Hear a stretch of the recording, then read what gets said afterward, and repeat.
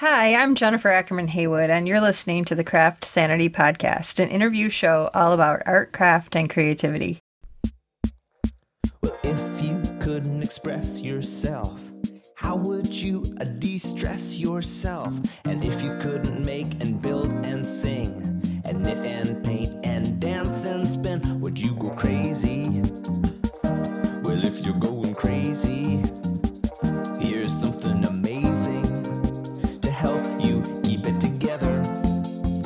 1, 2, 3. CraftSanity, CraftSanity. Art and craft creativity. Interviews with people who make. They are here to help keep you sane. CraftSanity, CraftSanity, CraftSanity. Hello, and welcome to episode 211.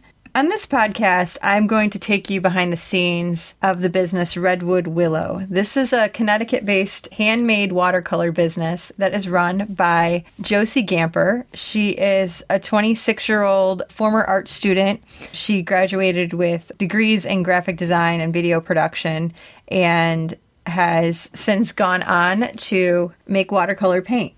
And obviously there isn't like a logical first step, study graphic design and video production, next step, make watercolor paint. That's not the way most people do it. But most people don't make watercolor paint. So Josie is blazing her own trail. When I saw her on Instagram, I came across her feed and was really intrigued by the things she was posting, and she was doing little videos showing how she makes the paint. And I just thought, wow, that is so cool. This is a really cool story because within about 2 years, a little bit less than that, Josie went from making watercolor paint kind of on the side as a kind of experiment after her boyfriend gave her a set of really cheap paints, the kind that a lot of us use. You know, we buy these for our kids, we buy them for ourselves. So on this episode, Josie is going to share the story of how she got inspired by a really cheap set of paints and how that inspiration launched an entire new business for her. So I really appreciate Josie wanting to share her story, and I really appreciate my Patreon sponsors and those who've just been longtime supporters of the CraftSanity podcast. I got sick right when I was supposed to interview Josie. First, Josie had the flu, and then I had the flu the very next week, so we had to reschedule again, and I almost had to reschedule that third week because I still felt horrible. So I am back to full strength, still obviously catching up since I'm just posting this podcast now. But anyway, I really appreciate all of you and your patience. So grab a project and settle in to hear the story behind RedwoodWillow. Well, Josie, welcome to the CraftSanity podcast. I am really excited to learn the story behind your business, RedwoodWillow. And maybe you could start by just kind of explaining a little bit about how you started making handmade watercolor paints. So it kind of started as just a side project. I went to school for the arts, but more digital arts. I have my bachelor's in video production and my associates in graphic design. So my life has always been revolved around art and stuff, and I kind of wanted to get more into traditional painting. And so my boyfriend bought me these cheap watercolor paints, and I quickly fell in love with the medium. And I get really obsessive over things. And so I wanted better quality paints, but at the time I couldn't afford it. So I decided that I would make my own, thinking I'd be able to make the colors that I'd want for myself, and I'd be able to understand the medium more. I've done this a few times. I built my own computer desk and my own daybed. So it's things I've done this in the past where I wanted to make my own just so I know why things do the way that they do. So this is kind of your way. You like to do it yourself and figure it all out. How long ago was that when your boyfriend bought you some watercolor paints? How long ago was it? He bought it for me 2.5 years ago. And then about 2 years ago is when I started to make the paints. Okay. So not long ago, really not that long. No, not that long ago. Okay, so how did that first batch of paint go? What did you do? Did you go to the internet and be like, okay, I'm going to find a recipe and then kind of start this out?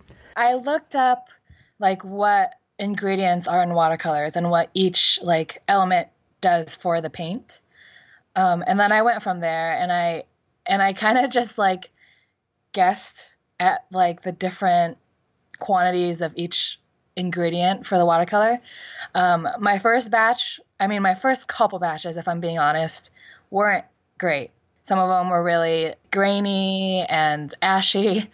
But like, as I kept going, like I wanted to perfect it because, you know, I mean, I paid all this money for all this stuff. I'm gonna make a decent set of watercolors. And Right, so, you're invested. How many colors were you trying to make? the first time, I think I bought 10 pigments the first go. Okay. And the very first color that I tried making was indigo. And I'll never forget, indigo has a really bad smell. If you've ever worked with it, it smells kind of like fish. And I remember thinking, like, oh God, like, what did I get myself into? Is this how it's going to smell all the time? Oh my gosh. Yeah, that would be bad. Thankfully, it's just that one color. But eventually, I started to make paints that I thought were like pretty decent. And I poured my first half pounds that I was proud of. And my boyfriend Trevor saw them and told me, like, you should sell the extras. I mean, you can't, like, I can't use it all. And so that's just kind of how it started. I never intended to sell them in the first place. I was just trying to create like a perfect paint for myself.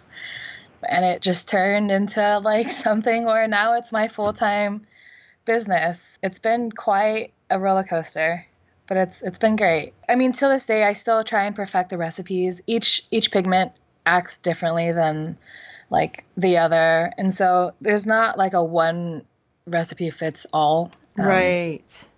So it's a consistent, like, trying to make it perfect or however, like, you want it to act, you know. This is quite a jump from, because you said it was video production, or your, or what was your degree in again?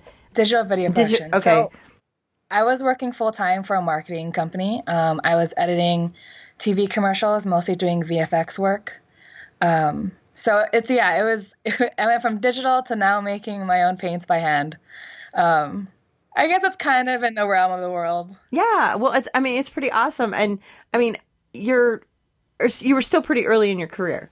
You know, you're 26 now. So you, it's not like, you know, you were in corporate America for 20 years and you're like, all right, I'm sick of it. I'm leaving, you know. So you were pretty, you know, it was pretty, early on. How long had you been in your job that you were the one you left to do this full time?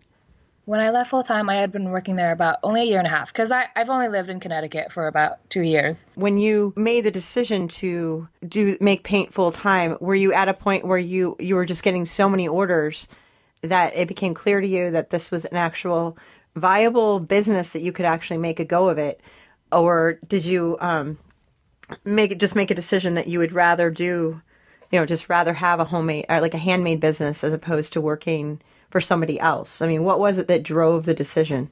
I guess it was kind of a little bit of everything. It wasn't a quick, like, oh, one day I was going to quit. It kind of started, like, I would say I was working for the company only for a few months when I started making the paints. I quickly saw, like, my paints would sell out literally in seconds. And it was kind of getting to the point where I was making around the same amount at home than I was at work. And so I was like already only a few months in, I was kind of thinking like, should I quit? Should I try this to do this full time, you know, try to make my own business for myself? And so kind of my middle ground was I asked my boss if I could do part-time instead. So instead of 9 to 6, I worked from 9 to 2:30. And thankfully, he agreed to that, which I am forever grateful for because I was still able to have, like, you know, a stable income just in case my business didn't work out.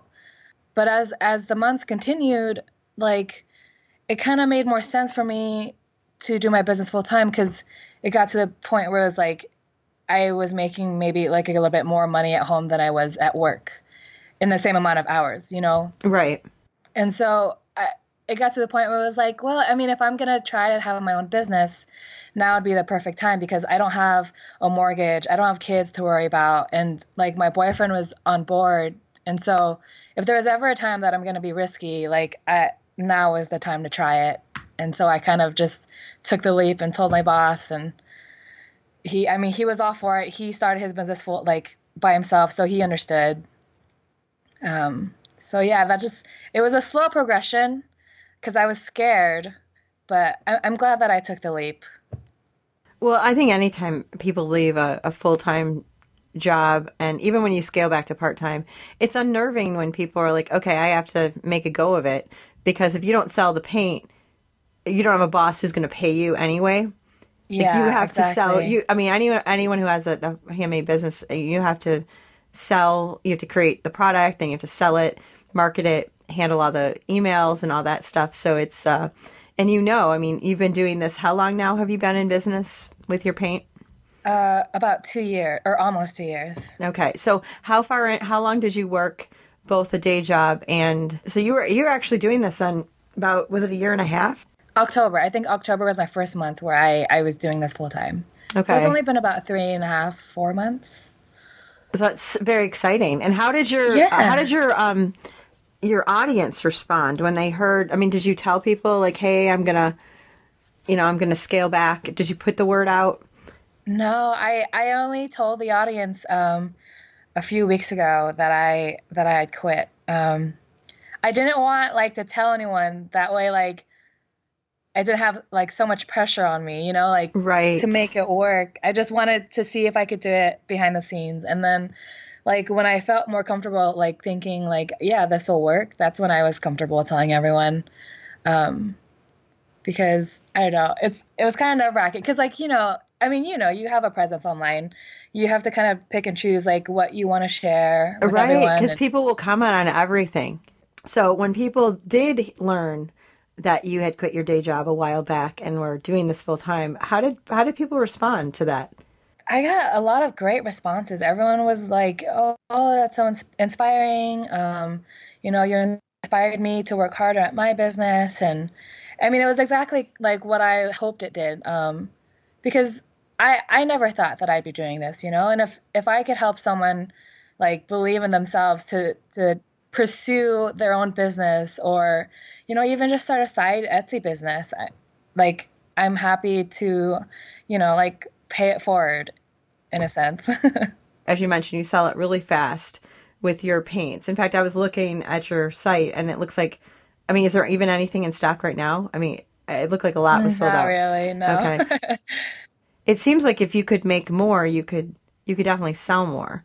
So yeah. Are you thinking you're going to hire people, or do you like having that? You don't have to worry about inventory, like you don't have to worry about storage, because you just sell it all. You just let it all go. But what kind of dilemma? I mean, because there's a lot of people listening, I'm sure, that are like, I wish I had that problem where I just make stuff and everything sells. But what is the downside of that? I'm imagining that there's a little bit of a downside, even though it sounds great. Yeah. I get told that a lot. Everyone's like, "Oh, that's a great problem to have." And I'm like, yeah, absolutely. I mean, it is a great problem, but on the other hand, you can also lose customers, or people lose interest, because like my store is always sold out and people get mad at me. And I'm like, I promise I'm trying to keep up with demand. And me and my boyfriend have talked about like me hiring someone. But I do work like in my home, right in my living room. And right. So and that'd be kind of weird really to have like, yeah, you have like 5 employees coming to your house. Yeah, it is a little bit weird. Yeah. So, I mean, maybe in the future I'll have my own like studio space where I can hire someone comfortably and right. But for now, I'm hoping that like now that I'm doing this full time, I could keep up with demand. I mean, I've obviously, you've seen my store, I'm kind of failing, but I am trying to keep up.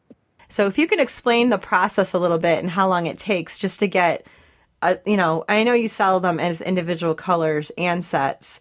So, but you're not going to just put like blue out. You know what I mean? It seems like you have, so if you could talk a little bit about how you even prep your store, like what it takes to just get ready for a sale. Oh, goodness. All right. So everything takes forever in this business. Every single color, it takes, so there's a range, right? For each pigment, all of them, as I was saying earlier, they all act different. And so some of them take longer to mull than others. So mulling is the process of dispersing the pigment into the binder. you use a glass molar and like a granite table, and you kind of mix the word? Kind of mix. Yeah, like mix it, like kind of mush it into each other, right? You want the pigment to spread out as evenly as possible. And so that process, I always do as big batches as possible, which is about 4 cups. And the fastest pigment that I can mold, like the easiest one, is a minimum of like an hour and a half. Wow, that's not fast. No. And that's just molding. And then it goes upwards to indigo. Indigo is the color that takes me the longest, which like the fastest I've ever molded a batch of it is like 3 hours. Wow. Is that continuous or do you take a break? That's like continuous molding. Oh, goodness. I keep track of my hours. And so like that's continuous molding. So you're like watching Netflix while this is happening, or like what do? You just like listen to music, or how do you just keep stirring for like 3 I've been hours? Listening to audiobooks recently. Okay. Yeah, you can listen to a whole book on indigo just about. My goodness. Yeah, absolutely. Yeah, so it takes forever. And then keep in mind, I do have 17 colors. So wow. It takes a while, just the molding part. And then from there, I fill the pans in layers. And that takes upwards to 2 weeks, depending on the color, for the whole pan to be completely dried. It takes longer in the summertime because humidity is much higher. And then from there, like I have to wrap them and clean them, label them, and put the label on, which let's say like 45 pans will take me about an hour to do. But each color, like at a time, I'll be wrapping like 100 to 150. Wow. Times 17. So it takes a long time to wrap it. And then from there, like I have to prep the tins, the labels for the sets, put them together. Shipping always takes me forever. I don't know why. Me and tape are not friends at all. So do you wait till you have all 17 colors in stock before you post your paints for sale? Or do you do them in smaller batches? Like say, okay, I'm going to do earth tones or some other, grouping of color. Or do you wait till you have every single thing in stock? I try to have it so that I have everything stocked at once. That way everyone can kind of get what they need. But I am trying to keep my store stocked. That's my goal for this year, is to keep a continuous stock. So I've been kind of building up a big inventory. But now I'm getting like wholesale orders. And so now I'm back to square one where I don't have enough to post. And so when I do post, it is when I have enough of everything. Right. Because I don't want someone, especially someone who's international, shipping is so expensive. And I would hate for them, one day I list, the reds, and then like next week I post the yellows and they have to pay shipping twice. Right. Like that's not fun for them. And so that's why I try to keep it all together so that people don't have to pay double. How many hours a week do you work on your business? I'd say it's a full-time job, maybe a little bit more than full-time at the moment. Yeah. Yeah. So, but it's good. It keeps me busy. And it's a good problem to have like, always being sold out. I do keep track of my hours. And so like, I could tell you how much I spend on each thing.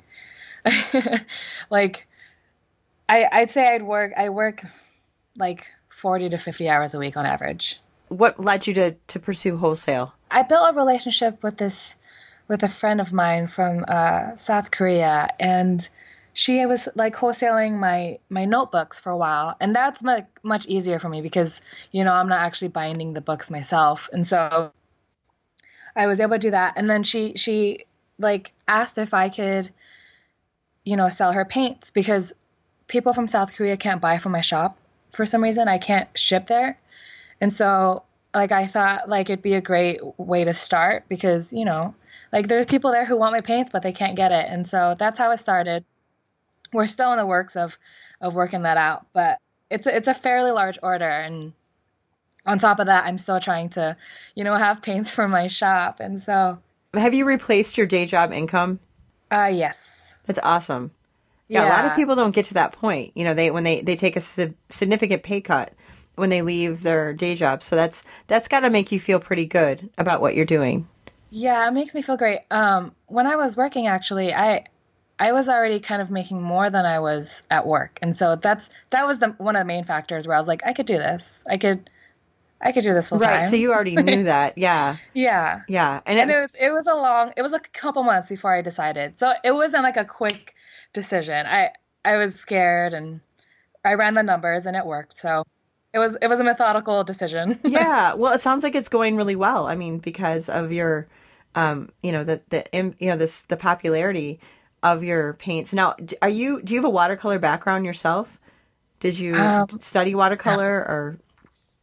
No, I mean in college, I went to a digital art college. I had one class in watercolors, but other than that, I had zero experience other than the cheap watercolors my boyfriend bought me, and that was my main reason why I started making them. I wanted to understand the medium more. Yeah, and does that surprise people? Because do you think people, when they're like, oh, she makes watercolor paints, she must be a watercolor artist. And then when people find out that you're not that's not your main thing, what do people say? And are they surprised, or do they even care? No, I mean I haven't had anyone who really like quote quote cared. I mean I paint with it now. I actually have my own like painting page. It's not very active, but I do paint with watercolor now.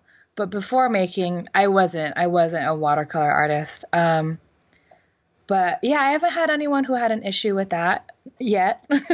Well, yeah. Well, the thing that's so cool about it is, and I think a person would be kind of silly to have an issue with it, because you make paint that is highly sought after, and it's used by people. I get the impression just from seeing the people that are interacting with you on Instagram, these are very talented painters. I mean, this isn't just a bunch of hobbyists. Have you been able to interact with some people who are really impressing you with their work, and you're just like, wow, I make that paint, and look what these people are doing with it? That must be so fun. Yeah, it always gives me chills. Like when I first started, I had like an artist. I don't know if you've heard of her, Rivulate Paper. I can never pronounce it. But she's a big like artist on Instagram, and she got my what is her Instagram name again? Rivulate Paper, or Rivulet Paper. I think I'll have to look that up again. But so she's using your paint? Yeah, she was one of the first biggest artists that I interacted with my watercolors. Did she find you, or did you find her? Like, how did that I think she found me. Okay. Yeah, she found me, and I sent her a sample card, and she painted something with it. And like, I always get chills. I always get chills whenever I see someone paint something, or when someone sends me a painting that they've created with my paints. Like it just makes all the nights where I get no sleep, it makes it all worth it. Like I could cry. Like it makes me so happy, because my paints have traveled to like over 35 countries now, and almost every single United States state. Oh, congratulations. That's so exciting. Thanks. And so it makes me happy to know that like these paints are out there and they're making people happy, and they're creating like beautiful pieces of art, and I had a hand in it, I don't know. It's such a great feeling.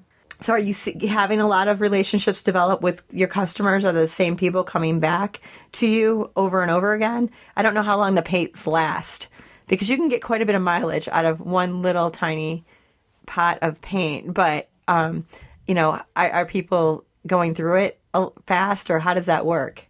I mean, I guess it's all like, it varies between person to person, but the paints last a very, very long time. I have a set that I made I don't know, a year and a half ago, almost 2 years, and I still haven't gone through it. And I use it like all the time.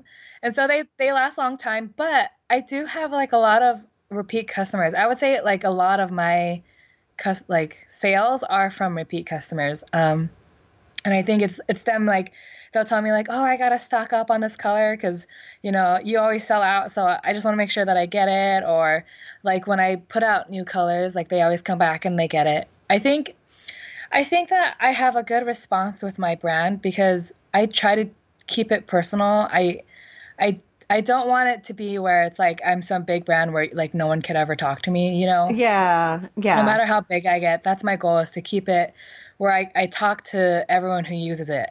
Because, you know, I'm along with you guys on this journey of learning how to use watercolor and understand it further. And so I always ask people like, oh, is there anything you'd wish the watercolor, like, is there any like criticism on the watercolor that you can give me where maybe I can change it up and make it better? And so I think that's why maybe I do have a decent following, because it's not just like, buy my paints, buy this, it's on sale. Like it's more like, hey, like, what'd you think of this color and how can I improve it? Like, I'll even tell people, like, don't buy a full set if you don't have to. Like, if you only use a certain amount of colors, like only buy those colors, you know? I mean, there's no reason for you to waste your money if you only use like 3 out of 17 colors. And I think that's the key, is just to be honest and be like real with your customers, you know? And that's why I don't have that many colors, because I'm not trying to sell like 50,000 colors so I can make so much money. I put in months and months of research into each color before I'm comfortable releasing it, because what's the point of releasing a color if it's not even that good, you know? What was it like for you, the moment when you realized, like, oh my gosh, like I kind of cracked this. I did it. I made these watercolors and they work. Was that like a magical experience for you? Yeah, I'm not gonna lie. I like cried a little bit. Like, Well, I was like, it's a big accomplishment. They're not easy to make. No, I was so happy, because I had, at that point, I probably wasted a lot of money because I went through so many batches, and indigo is not cheap. Oh, it's expensive. Yeah, and so when I had a pan and the watercolor like dried as I wanted it to, and it moved as I wanted it to, like I was like jumping up and down. And then when my boyfriend told me I should sell it, I started to go into like packaging, like how am I going to package these? And I remember the first one that I did, it was a gold ochre light. And I remember like I wrapped it up and like I was like, look, like it looks like a professional like product. And like I think I still have that pan of watercolor, because it's what, you know, kind of changed the path of my life currently. And so I was very, very happy. So are you painting the color on every single label, or do you have those printed? I paint every single label. Wow. Yeah. I mean, I'm able to print off like, you know, the label, but the color that's right. on it, I paint every single one of them. So that's not like well, and here's the thing, you might have a problem where I know a lot of printers don't print the actual color. Yeah, so exactly. So is that why you did that? Because you didn't want to have to deal with the color being off, and then people open it and they're like, oh, this is not the color that it says on the label. Yeah, that was one of the main reasons, but also I kind of like the hand touch of it. Every single label is different, you know, just slightly. What's your most popular set? What do people start with? So my most popular is the popsicle set, but I guess that's cheating because that was like the very first set that I offered. Okay, so it's been selling the longest. Yeah, but now people really like the portrait set, and the mini prime set have been like very sought after recently. But I've noticed that they'll buy like my sample card, which, you know, is very affordable, and you get a sample of every single color I offer, and then they'll go straight to like buying the full set. Wow. And yeah, or sometimes people don't even try the sample; they'll just go straight to a full set. And like, I mean, I'm thankful that they, you know, trust our product that much, but it's crazy, like, because it's not cheap, you know. Because the sample, how much is the sample card to try? So right now, I have a 17 dot card, and it's on sale for $9. That's so really it's inexpensive, and you can paint quite a bit with that, correct? Oh yeah, I have people who like paint with it for like a month or two, like every day, and they're good. Wow. Okay, so that's really cheap to get 17 colors for $9. And then if people are like, yippee, I'm all in, and they want to buy the whole set, how much is the whole set? So the whole set currently, it's $153. That's 17 colors? How many colors is that?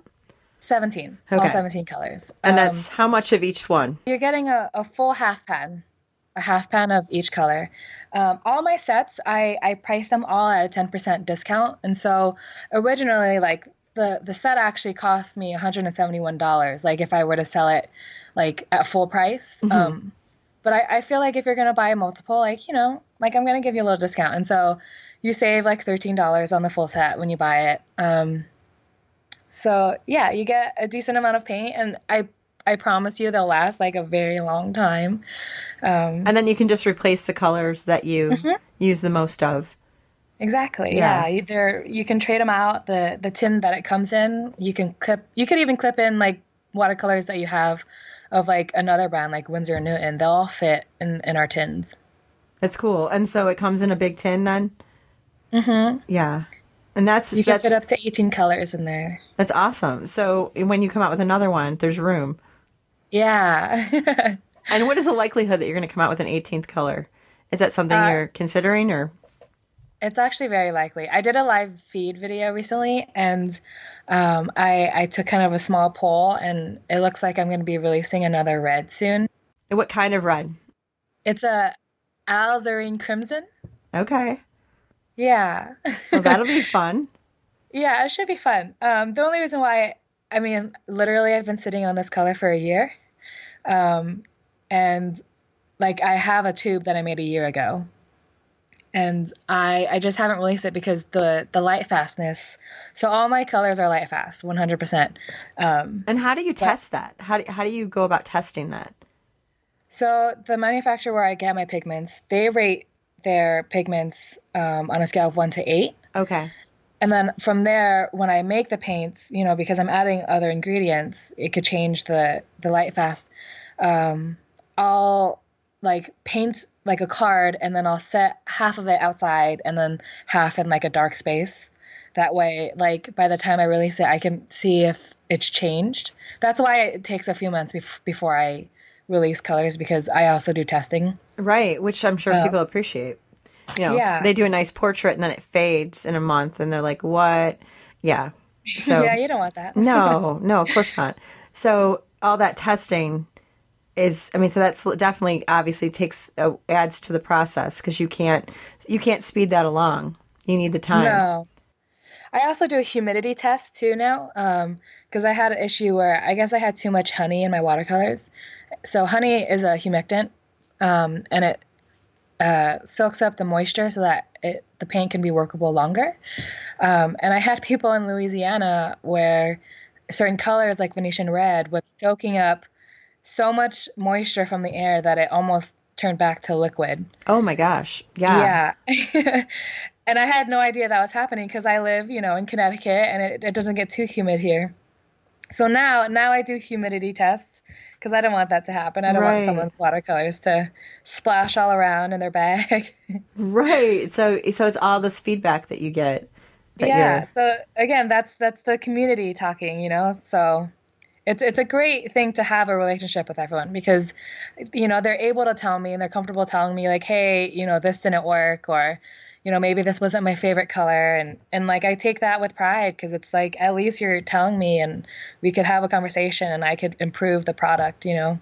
Do you even have time to watercolor paint now? I'm wondering. I mean, how do you fit that in? Honestly, like I don't have too much time.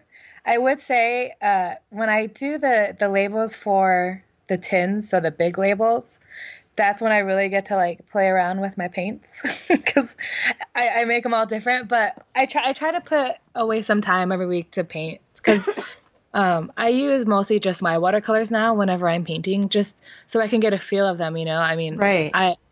If I want you to believe in my product, like I also want to believe in my product, and so I try to use it as much as I can. I have a few projects going at once, and I don't know. I have maybe like 3 hours a week where I'm able to spend on painting. So do you sell brushes as well with your paint sets, or do you focus exclusively on the paint? I don't currently offer brushes. Maybe in the future. Wink, wink. I do offer like the tins and the like watercolor notebooks, but no brushes currently, unfortunately. And are those notebooks your own signature notebooks, or are you Do you make those or design those? Oh, yeah. So I have a manufacturer who makes them, and then I design the logo that goes on the front of it. Okay. I mean, it's So my logo. they're branded for you then. Yeah. Yeah. Mm-hmm.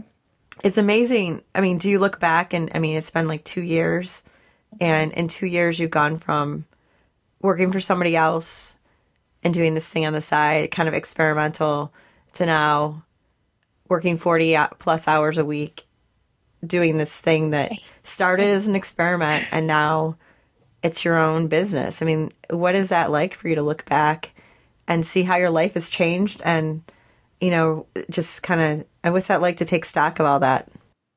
I still sometimes don't believe it.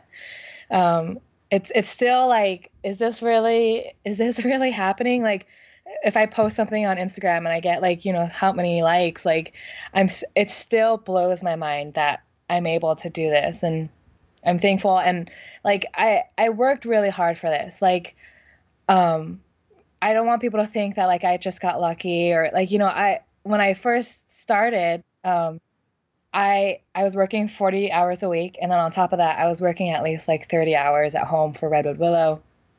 And I put in like a lot of marketing hours and like research. It was a slow like start, and to be able to build it to where it is now, like I'm very proud of myself, and I'm very happy. And I don't know, it makes me believe in myself more, you know, to know that like I don't have a limit, and neither should anyone else. Like, don't doubt yourself. Yeah, I don't know. It's amazing. It really is. What has that done for you to be able to have that open dialogue with your customers and have that, you know, just really kind of let them see behind the scenes? I mean, what has that done for your business? So me being open was a decision I made because, I mean, yeah, someone can like copy me or, you know, take my stuff, but I felt like if I'm going to build trust, you know, with my audience for a handmade product, the only way I could do that is really be open with what I'm doing. Right. I think the main thing I do keep secret is like my recipes. Oh yeah. Well, that would obviously be detrimental to your business. Yeah. To so publish that's the your only recipes. thing Yeah. that I keep secret. But like, I mean, the process, it's thousands of years old. And so I felt like it's okay if I show them like how I mull. There are like steps in the process, like, that I won't show, just because like I like made a little contraption to help speed up some processes, and I was like, you know, I'll keep those things secret, but everything else, like I think it helped me really show everyone that like I am human, and like, you know, come talk to me, like, and you can trust me and trust this product because it's not, you know, made like somewhere else. Like, it really is in the middle of my living room, and I really am, you know, mulling this color for hours and hours. And right. You have quite the following. You have looks like 26.5K followers on Instagram. And Instagram is an interesting place because some people, you know, launch and they, you know, just take off like wildfire. You know, other people, you know, might struggle a little bit more to like pick up a following.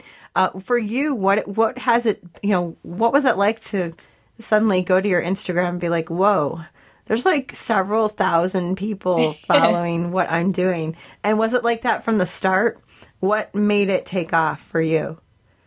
It started kind of slow, right, for the first month. And then I started to be like more interactive with everyone on Instagram. You know, I would start browsing the hashtags that I thought was relatable to my product, and I would like go on those people's pages and like, you know, comment on their artwork and all that stuff, and it sparked their interest, and it kind of like snowballed from there. And I would say the first year is when I saw like the really big jumps. Like, I'd go one night from like, I don't know, 300 to like 700 in like literally overnight. Or wow. Yeah, that's big like, jumps. Every month I was going like a couple thousand more. I guess I'm kind of lucky in that sense that some of them did go viral. And then I'd say the giveaways that I had were big parts in me gaining a lot of followers in the beginning. I still get like a lot of followers, but it's a more like slow and steady trickle now. I haven't seen like a big like 2,000 overnight jump in a while. It's just a steady stream. And I think I like that better because I know that sometimes if you do giveaways, people will follow you only for the giveaway, but then they don't really interact with your account after that. So now I feel like the followers are more like people who actually want to know more about the product and what I offer and like the paints and stuff. And I think that's good that it's a slow and steady like climb now because I don't, like I want people who actually are interested, who I could talk with. Do you have a separate account that you keep for your own stuff, or is this your only presence on Instagram? So I have my business page, RedwoodWillow, and then I have my personal page where only like my friends and family know. And then I have a art page, quote, quote, where I'm posting my own personal paintings, and that's open to everyone.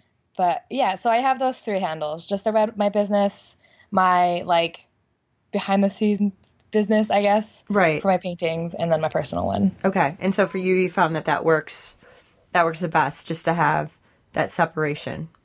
Yeah.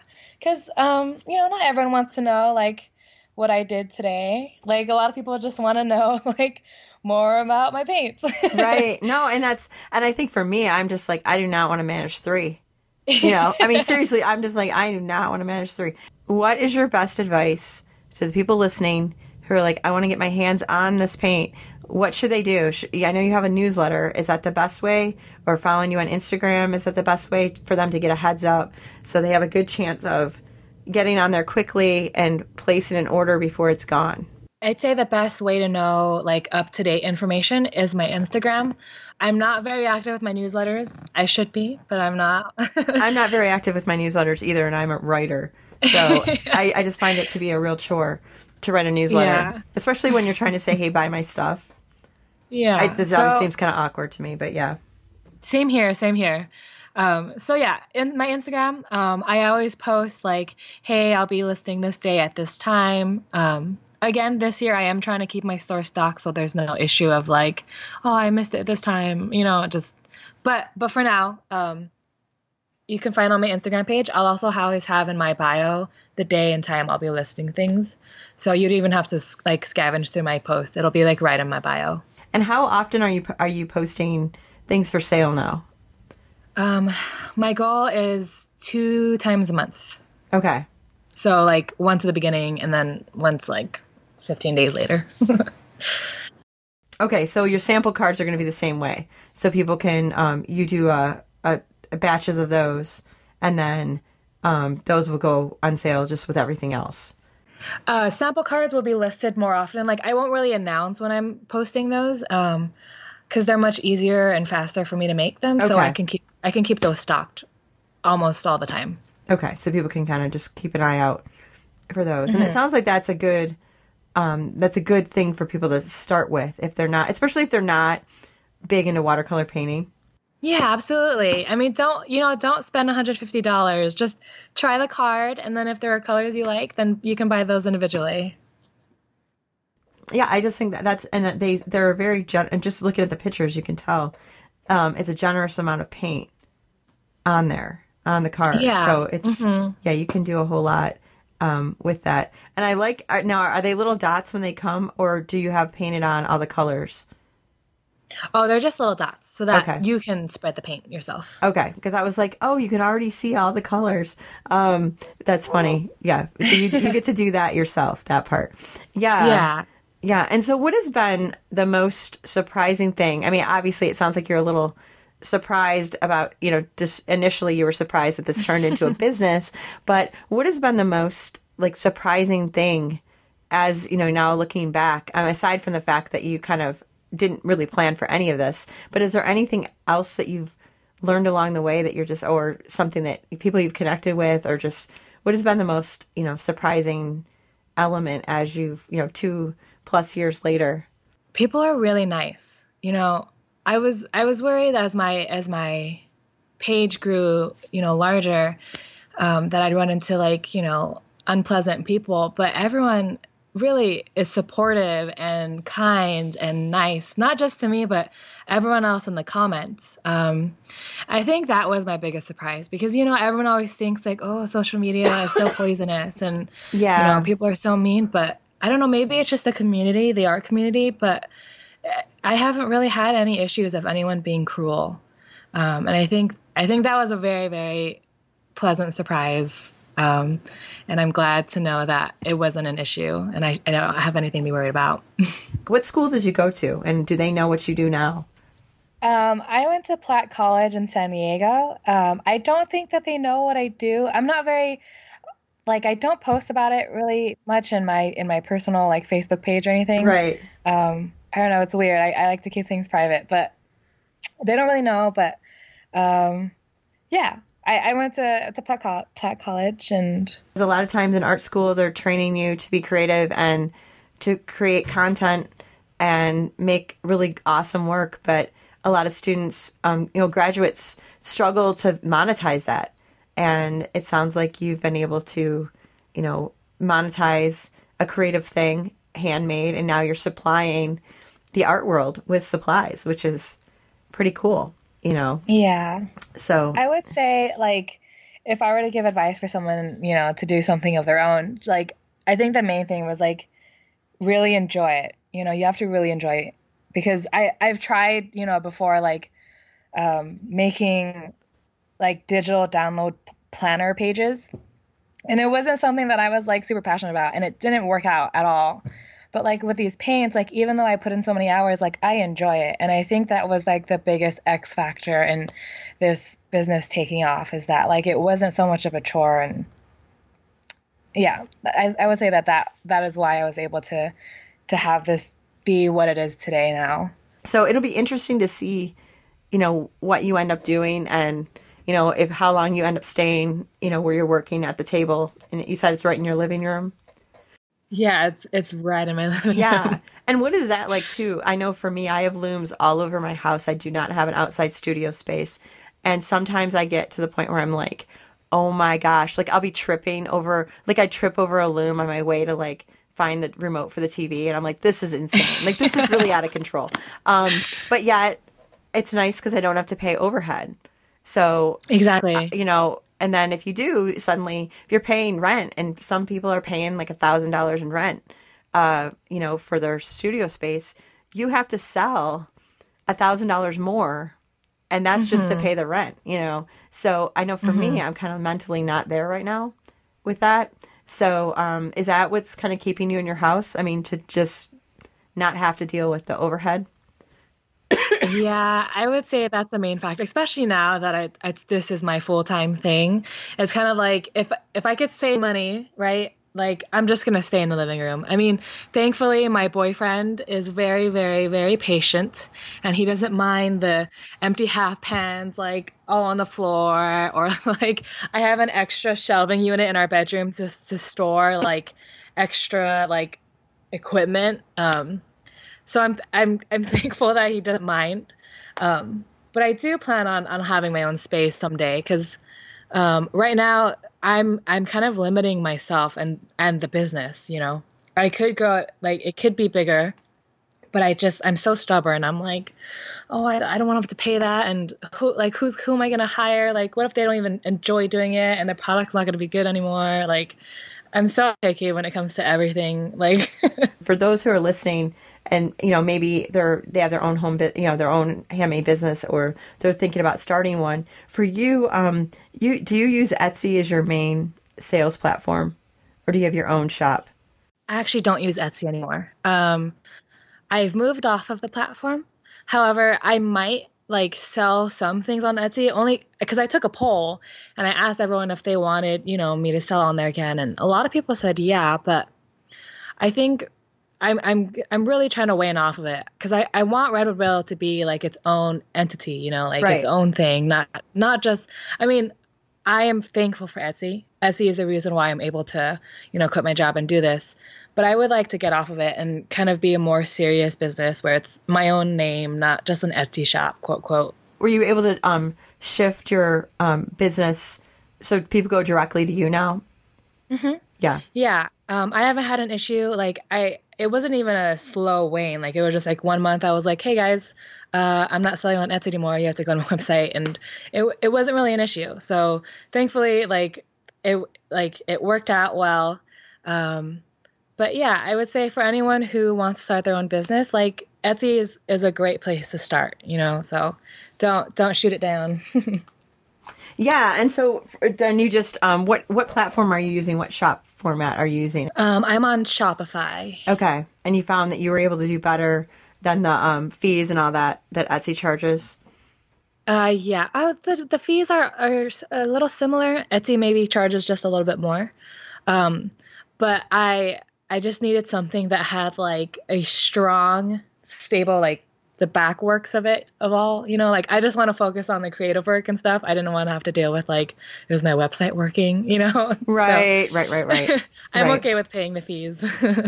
No, and that sounds good. I know I'm still using Etsy, but, every time there are many times that I'm like, oh man, I'd rather have this just go direct, sell direct to customers. And Etsy's changed a lot. I got on there in 2009 and it's a wildly different beast than it was back in 2009. I mean, we didn't have to compete with people who are just buying things and reselling.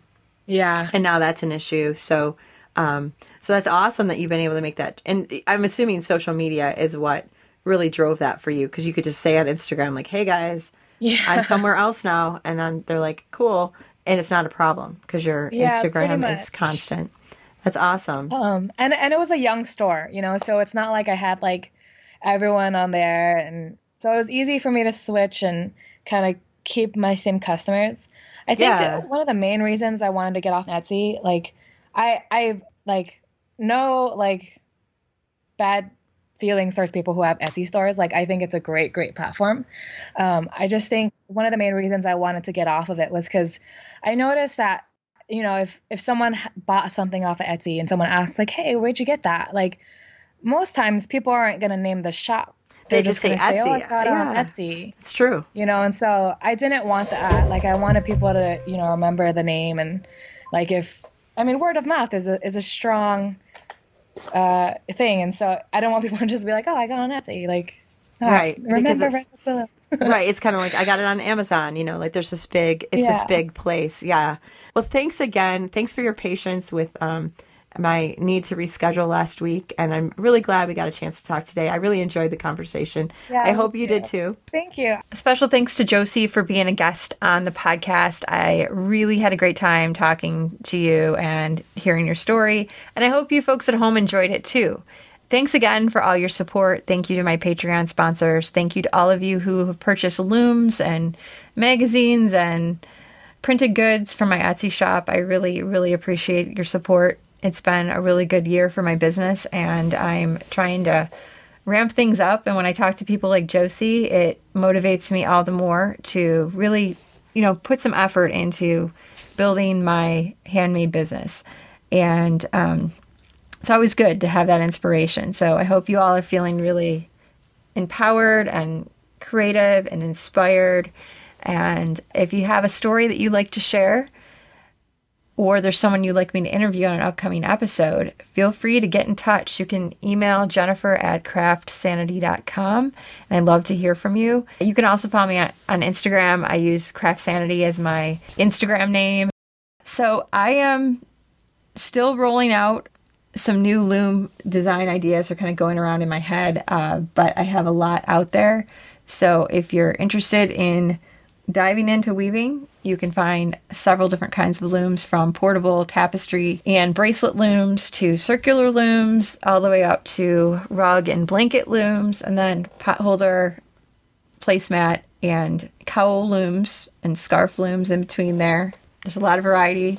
My house is like overrun with looms now. I'm not really sure how I feel about this whole situation, but I am kind of just stretching out, and as a business lady and a creative person, and I'm really interested in experimenting. I'm going to be making some custom frames for myself to do some pieces that I've had in my head of fiber art designs that I need to get out of my system, but there isn't anything that exists right now that I can use to weave these on. So I'm going to be creating those, and I'm excited that I have the tools to do that now. So that's always fun. And that's something I want to encourage you folks too. If there's something that you think, geez, if I could just figure out how to make this thing so then I can make this other thing, like create a tool for something you want to make, I encourage you to really explore that, because for me, some of this stuff, like trying to solve my own like creative problems, like especially with like trying to make a cowl, weave a cowl and have it come off as a one continuous piece. I designed a loom to do that. And now I'm wearing a cowl right now that I made on that loom, and I can make these in less than an hour.